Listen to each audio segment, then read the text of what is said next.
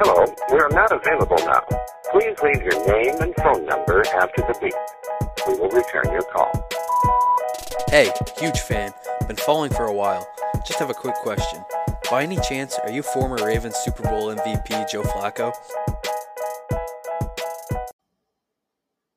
For the 39th time. God damn, 39. I'm not Joe Flacco. This is Not Joe Flacco, the podcast. One of my favorite topics in all the world, and I know you love it too. Running back contracts. Except I'm not going to spend as much time pissing and moaning. I said as much. I'm going to not spend as much time pissing and moaning about Zeke and Christian McCaffrey and whatever the fuck somebody is going to do for Derrick Henry. I'm going to focus on the good contracts that are out there. So I'll give you guys examples of what's possible. That your team does not have to go and pay. I mean, Zeke has $95 million left on his contract. He is under contract through 2026. A running back. 2026. The next president will be gone by 2026. Running back contracts should never last longer than a presidential term. Both should be capped at 4 years. Even for the greats. Max them out at 4 years. And you should never do what the Panthers did and extend a guy who you've got 2 years of control over. Maybe 3. McCaffrey was under contract for this year. He's got the 5th year option next year, and you can fucking franchise him the year after.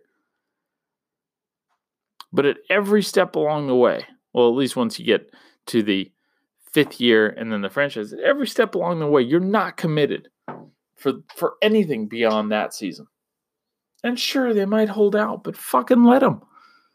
What happened the last time 2 guys held out? Le'Veon Bell. Holds out. Brilliant move. Saves his body. He's worried about the Steelers running him into the ground. What happens? Holds out the entire season. Takes less money than the Steelers offered him the season before. Melvin Gordon. Same deal. Wants a new deal. Great. More power to you, Melv. How much you want? Oh, that much? Okay, well, hold out if you gotta. And again, ends up taking less from the Broncos than he would have made from the Chargers if he'd just taken the first deal. So there's a couple lessons here. 1, as always, don't pay your fucking running backs. 2, if you're the team that drafted the running back, you are probably overpaying just because you already know him. You're like, oh, he's there. The fans like him. He sells jerseys. The owner gets to hang out with him at, I don't know, the fucking bar every once in a while. Who the fuck knows? But that familiarity is really good for the running back because when they hit the open market, they don't do so good. Bell, less than he could have made if he'd just taken the Steelers offer. Melvin Gordon, less than he could have made if he'd just taken the Steelers offer. So Derrick Henry, there's a lesson in there somewhere. I don't know what it is, but there's a lesson in there somewhere. But anyways, I promised that I wasn't going to bitch and complain too much. I wanted to preface this a little bit. If this is your first time hearing me complain about running back contracts, it won't be the last, I promise. And I only mentioned Zeke and CMC in passing a few times in the next segment. But for the most part, I'm just highlighting 5 guys, all with very different circumstances, as examples of way that you can build a running back room. And you don't have to draft a guy in the top 10 and then pay him, give him a 7-year extension or 6-year extension. It's crazy. Anyway, as always, sub, like, review, rate, whatever the fuck you got to do on whatever platform you're doing it on. Everything you do is much appreciated. I'm trying to crack the top 100 NFL football podcasts. We're at 119 right now. And I'm ahead of some people. I'm ahead of Rappaport's podcast. Not Michael, but the NFL announcer. I forget his name. Ian Rappaport. I'm ahead of him. There's some good things happening around here, folks. Anyways, subscribe, do your thing. We'll hear from the GOAT, and then I will jump in and detail my 5 best running back contracts. All right, so as I said, going over the best running back contracts that I could find. Obviously, we know who's not on it. I just went over that. But again, let's just start here. We're going to start. We're just going to roll out Austin Ekeler as an example. Guy signed a 4-year, $24.5 million contract. He's coming off a career year, 1,500 yards last season, all-purpose, and then the next contract he signs only has a $5 million cap hit. The Chargers even have an out after 2 years where the cap hit actually exceeds the dead cap. So they'll find $3 million in savings if they don't like the contract in 2 years. This is a great fucking contract. And again, coming off a career year, 1,500 all-purpose yards, so 993 receiving yards, 557 rushing yards, 11 touchdowns, had a phenomenal year, played all 16 games, 8 starts. This is exactly what you want. Now, the contracts for the pass catchers are a little easier. And they're kind of treated a little bit more like slot receivers. But in today's NFL, where teams are throwing the ball 55, 60, 65% of the time, why pay big money to the bell cow back? Why pay big money to the goal line back? Just because he's the guy that plays on first and second downs usually? When the offense probably really wants to be, in their single back, 3 wide. Was that 11 personnel? Yeah. So why would a team now? You're going to say, well, McCaffrey's going to catch passes. Sure, absolutely. But Ekeler had 92 receptions last year, 993 receiving yards. He was 7 short of 1,000. So is the extra 800 rushing yards? Is the extra 800 rushing yards worth all that extra money for McCaffrey? I don't think so. You can find that elsewhere.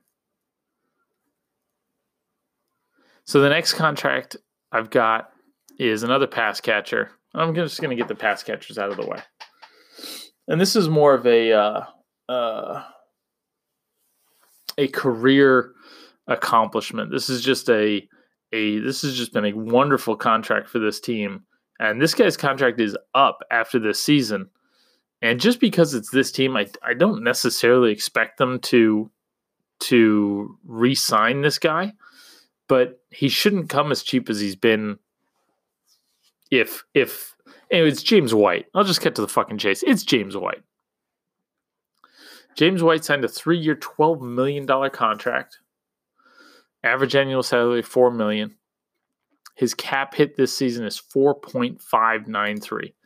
The last 2 years, so the first 2 years of this contract, 87 receptions and 72 receptions. And his cap hit never gets over, 4 million? 5 million? Let me take a look here. But this is how you do these contracts. Yeah, it never gets over 5 million. This is how you do these contracts. Now, you're saying, okay, the pass catchers are easy. They technically barely even start the game. All right, so let's go to some more traditional guys. All right, so we'll start with now. The next guy's a 49er, Raheem Mostert, and the Niners got, it's like the Niners got a little lucky with this one, but it's still a good contract. Mostert was signed as an expensive. He signed a 3-year, $8.7 million contract with the Niners. And this was back in, I think, before 2019. So they've got him under contract for 2 more years. Cap hit this year's 3.1. Cap hit next year's 3.5. They could cut him and save that. But the guy averaged 5.6 yards per carry, set the team single-game rushing record in the playoffs this last year. And he's only going to be making like $3 million this year. He's bulking up to withstand some extra carries, but he carried the ball 170 times last season. And he's not a small guy. But again, the Niners got a little lucky here. They'd signed him as a special teams guy, and they turned him into 137 rushing attempts. And they turned him into a running back. Even though, last year, 34 carries, 7.7 yards per attempt. This year, 137 attempts, 5.6 yards. And the Niners are going to give him 220 carries. And he's only going to make $3 million. This is a really, really, really, really, really good contract for the 49ers. Because with this guy, when he's got the ball in his hands, you saw it against. You saw it in the playoffs. There's a reason that Jimmy only had to throw the ball like 12 times or 8 times in the playoffs up until the Super Bowl. Because Mostert and the running game was doing all this damage. There was no reason to put the ball in the quarterback's hands. They were winning. Just run the ball. Make them stop it. But again, you can find running backs everywhere. So we've already gone over 2 pass catchers and a former special team guy who in 2 seasons hasn't had in averages 6 yards per carry for his career on 178 carries. Okay, so let's go to a guy who's got a little bit more wear and tear, right? Because all you're doing, Nacho, is you're bringing up pass catching running backs and former special teams guys and saying like this is how you build a team. Okay, well, let's go to 2 veteran guys then. So the first veteran guy I've got here is Mark Ingram, who the cap hit never gets above $7 million for his contract. He's 30 years old, just rushed for 1,000 yards for the 3rd time in his career. 10 TDs last season. It's probably the 2nd best year of his career. And he's going to make less than $7 million. At least going to cost the Ravens less than $7 million this year. And he was available. You guys been out there. Any team could have signed him. Any team could have signed him, but the Ravens did. And they got a deal. An absolute fucking deal. He's only got $9 million left on his deal. Ezekiel Elliott has $94 million left on his deal. And sure, you might want Ezekiel over Mark Ingram this year, and you might even want him over next year. But at what cost? What other positions are lacking? The Cowboys just had to let go several defensive guys. They replaced some of them through the draft, but they let go of some good players last year. How many of those players could they have kept if Zeke wasn't getting paid so much? Now, the last guy is a guy who's gone from absolutely god-awful contract to the best, least risky contract, running back contract in the league. That's Todd Gurley at $5.5 million. I mean, this is the buy low, sell high dream for a team. Now, he's only on a 1-year deal. And I'm not sure if there's anything crazy that's like, hey, you can't franchise him or something like that. But theoretically, the Falcons could franchise him after the season if they wanted to control him just to try and force him into a new contract. Or, maybe this is just a get well thing for him. But who cares? Because it's a running back. You can go find another one the year after. And if he's not the Todd Gurley of old, if he's just old Todd Gurley, then it only costs you $5.5 million to find out. But the upside is you get a guy who scored 54 touchdowns the last 3 seasons. And he might not rush for 1,200 yards or 1,500 yards. But if he's 80% of what he used to be, they're getting a fucking steal right now. An absolute steal. And for a team like the Falcons that don't have very many ways of getting significantly better in a very, very tough division that just imported Tom Brady and still has Drew Brees. Not that Matt Ryan's a schlub. I mean, he's got an MVP. But they've got they've probably got the worst coach in the division. And so for a team that doesn't have, they're not going to coach their way out of this problem. They're always getting banged up. For them, these are the exact type of signings that teams like this should make. You buy low. Now, I would have liked to have seen a second year on this deal, and maybe it was, it takes 2 to make a deal, and so maybe Gurley's representation was like, no, we're confident that our guy will come in, set the world on fire, and go get himself a regular contract after that. But so it's not, it's not guaranteed that, the Falcons just didn't think to offer him the second year. I mean, maybe they did, maybe they didn't offer it. Maybe they're just like, hey, we don't know if you're going to be good. We just, we want you to come in, pinch hit for the year, and we'll figure something else out for the year after, or we'll keep you around and we'll work something out long-term afterwards. Maybe it was that way.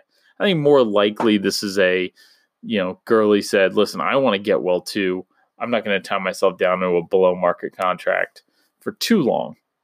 And so signed a 1-year deal. But where's the risk here? There is none. This is the exact type of contract that teams should be fucking trying to sign the running backs to. Because all of these guys are risks. The bigger risk than signing Todd Gurley to $5 million is signing Christian McCaffrey for another 7 years. McCaffrey's under contract till 20. Let me see here.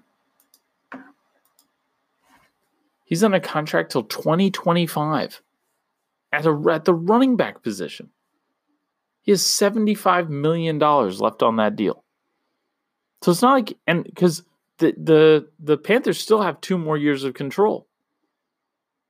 Hell, McCaffrey might play for the Falcons in 2022 if something happens and he's got to go the Gurley route because the Panthers are trying to get out of that deal. You can find running backs anywhere. You can find them on the free agent heap. You can find them on the street. You can find them in the draft. There's no reason to pay. If you're going to invest money, invest it in the O-line because the O-line at least blocks for the quarterback and the running back. The running back just carries the ball. You can get guys to do that. Dime a dozen. You do not have to pay for fucking running backs. So, to recap, Austin Eckler, 4 years, $24.5 million. Cap hit never goes over 7.25. Just had 1,500 yards last season, including almost 1,000 receiving yards. Mark Ingram, 30 years old. Cap hit never goes over 7 million. 1,000 yards last season, 10 touchdowns. Probably the second best year of his career. Raheem Mostert, 3-year, $8.7 million deal. Cap hit never gets over 3.6. He's 28, but he's only got 198 carries to his name. Dude is fresh. And the Niners have him under control for 2 more years. James White, 3-year, $12 million. It's up this year. But I wanted to mention it because this is the exact type of contract that good teams put their running backs in. And then Todd Gurley. This is a phenomenal risk for the Falcons. He might not be the same. But if he's 800 yards and 12 touchdowns like he was last year, or 800 yards and 9 touchdowns, man, $5.5 million, you'll take that all day.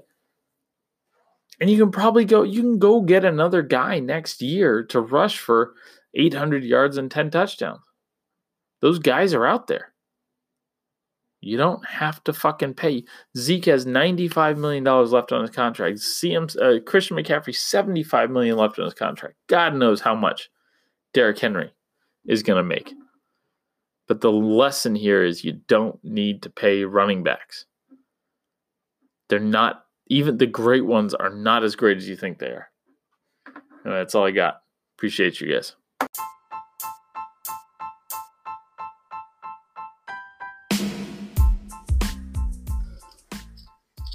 If you've made it this far, I appreciate it. I hope you liked what I had to say. If you didn't like it, I hope you come back next week and hear more of the stupid shit that comes out of my mouth. Thanks for listening. Go ahead, like, subscribe, review, whatever you got to do. Help me get that podcast clout. Thanks, guys.